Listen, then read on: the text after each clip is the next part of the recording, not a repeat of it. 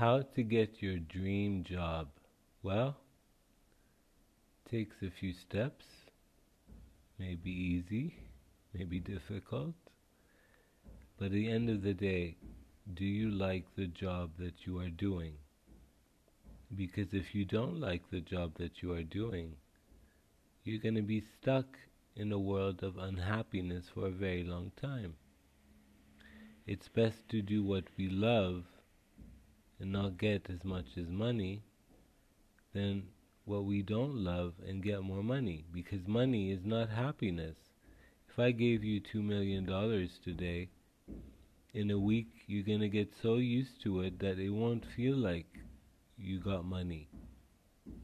So some people are happy with it, but let's get to the point. You want your dream job. Let's say if you're a woman, let's say you work in a bank as a teller.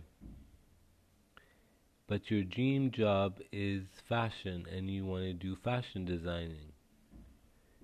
So there are many ways where you can start by implementing action, but premeditated action, which means you made a plan to start.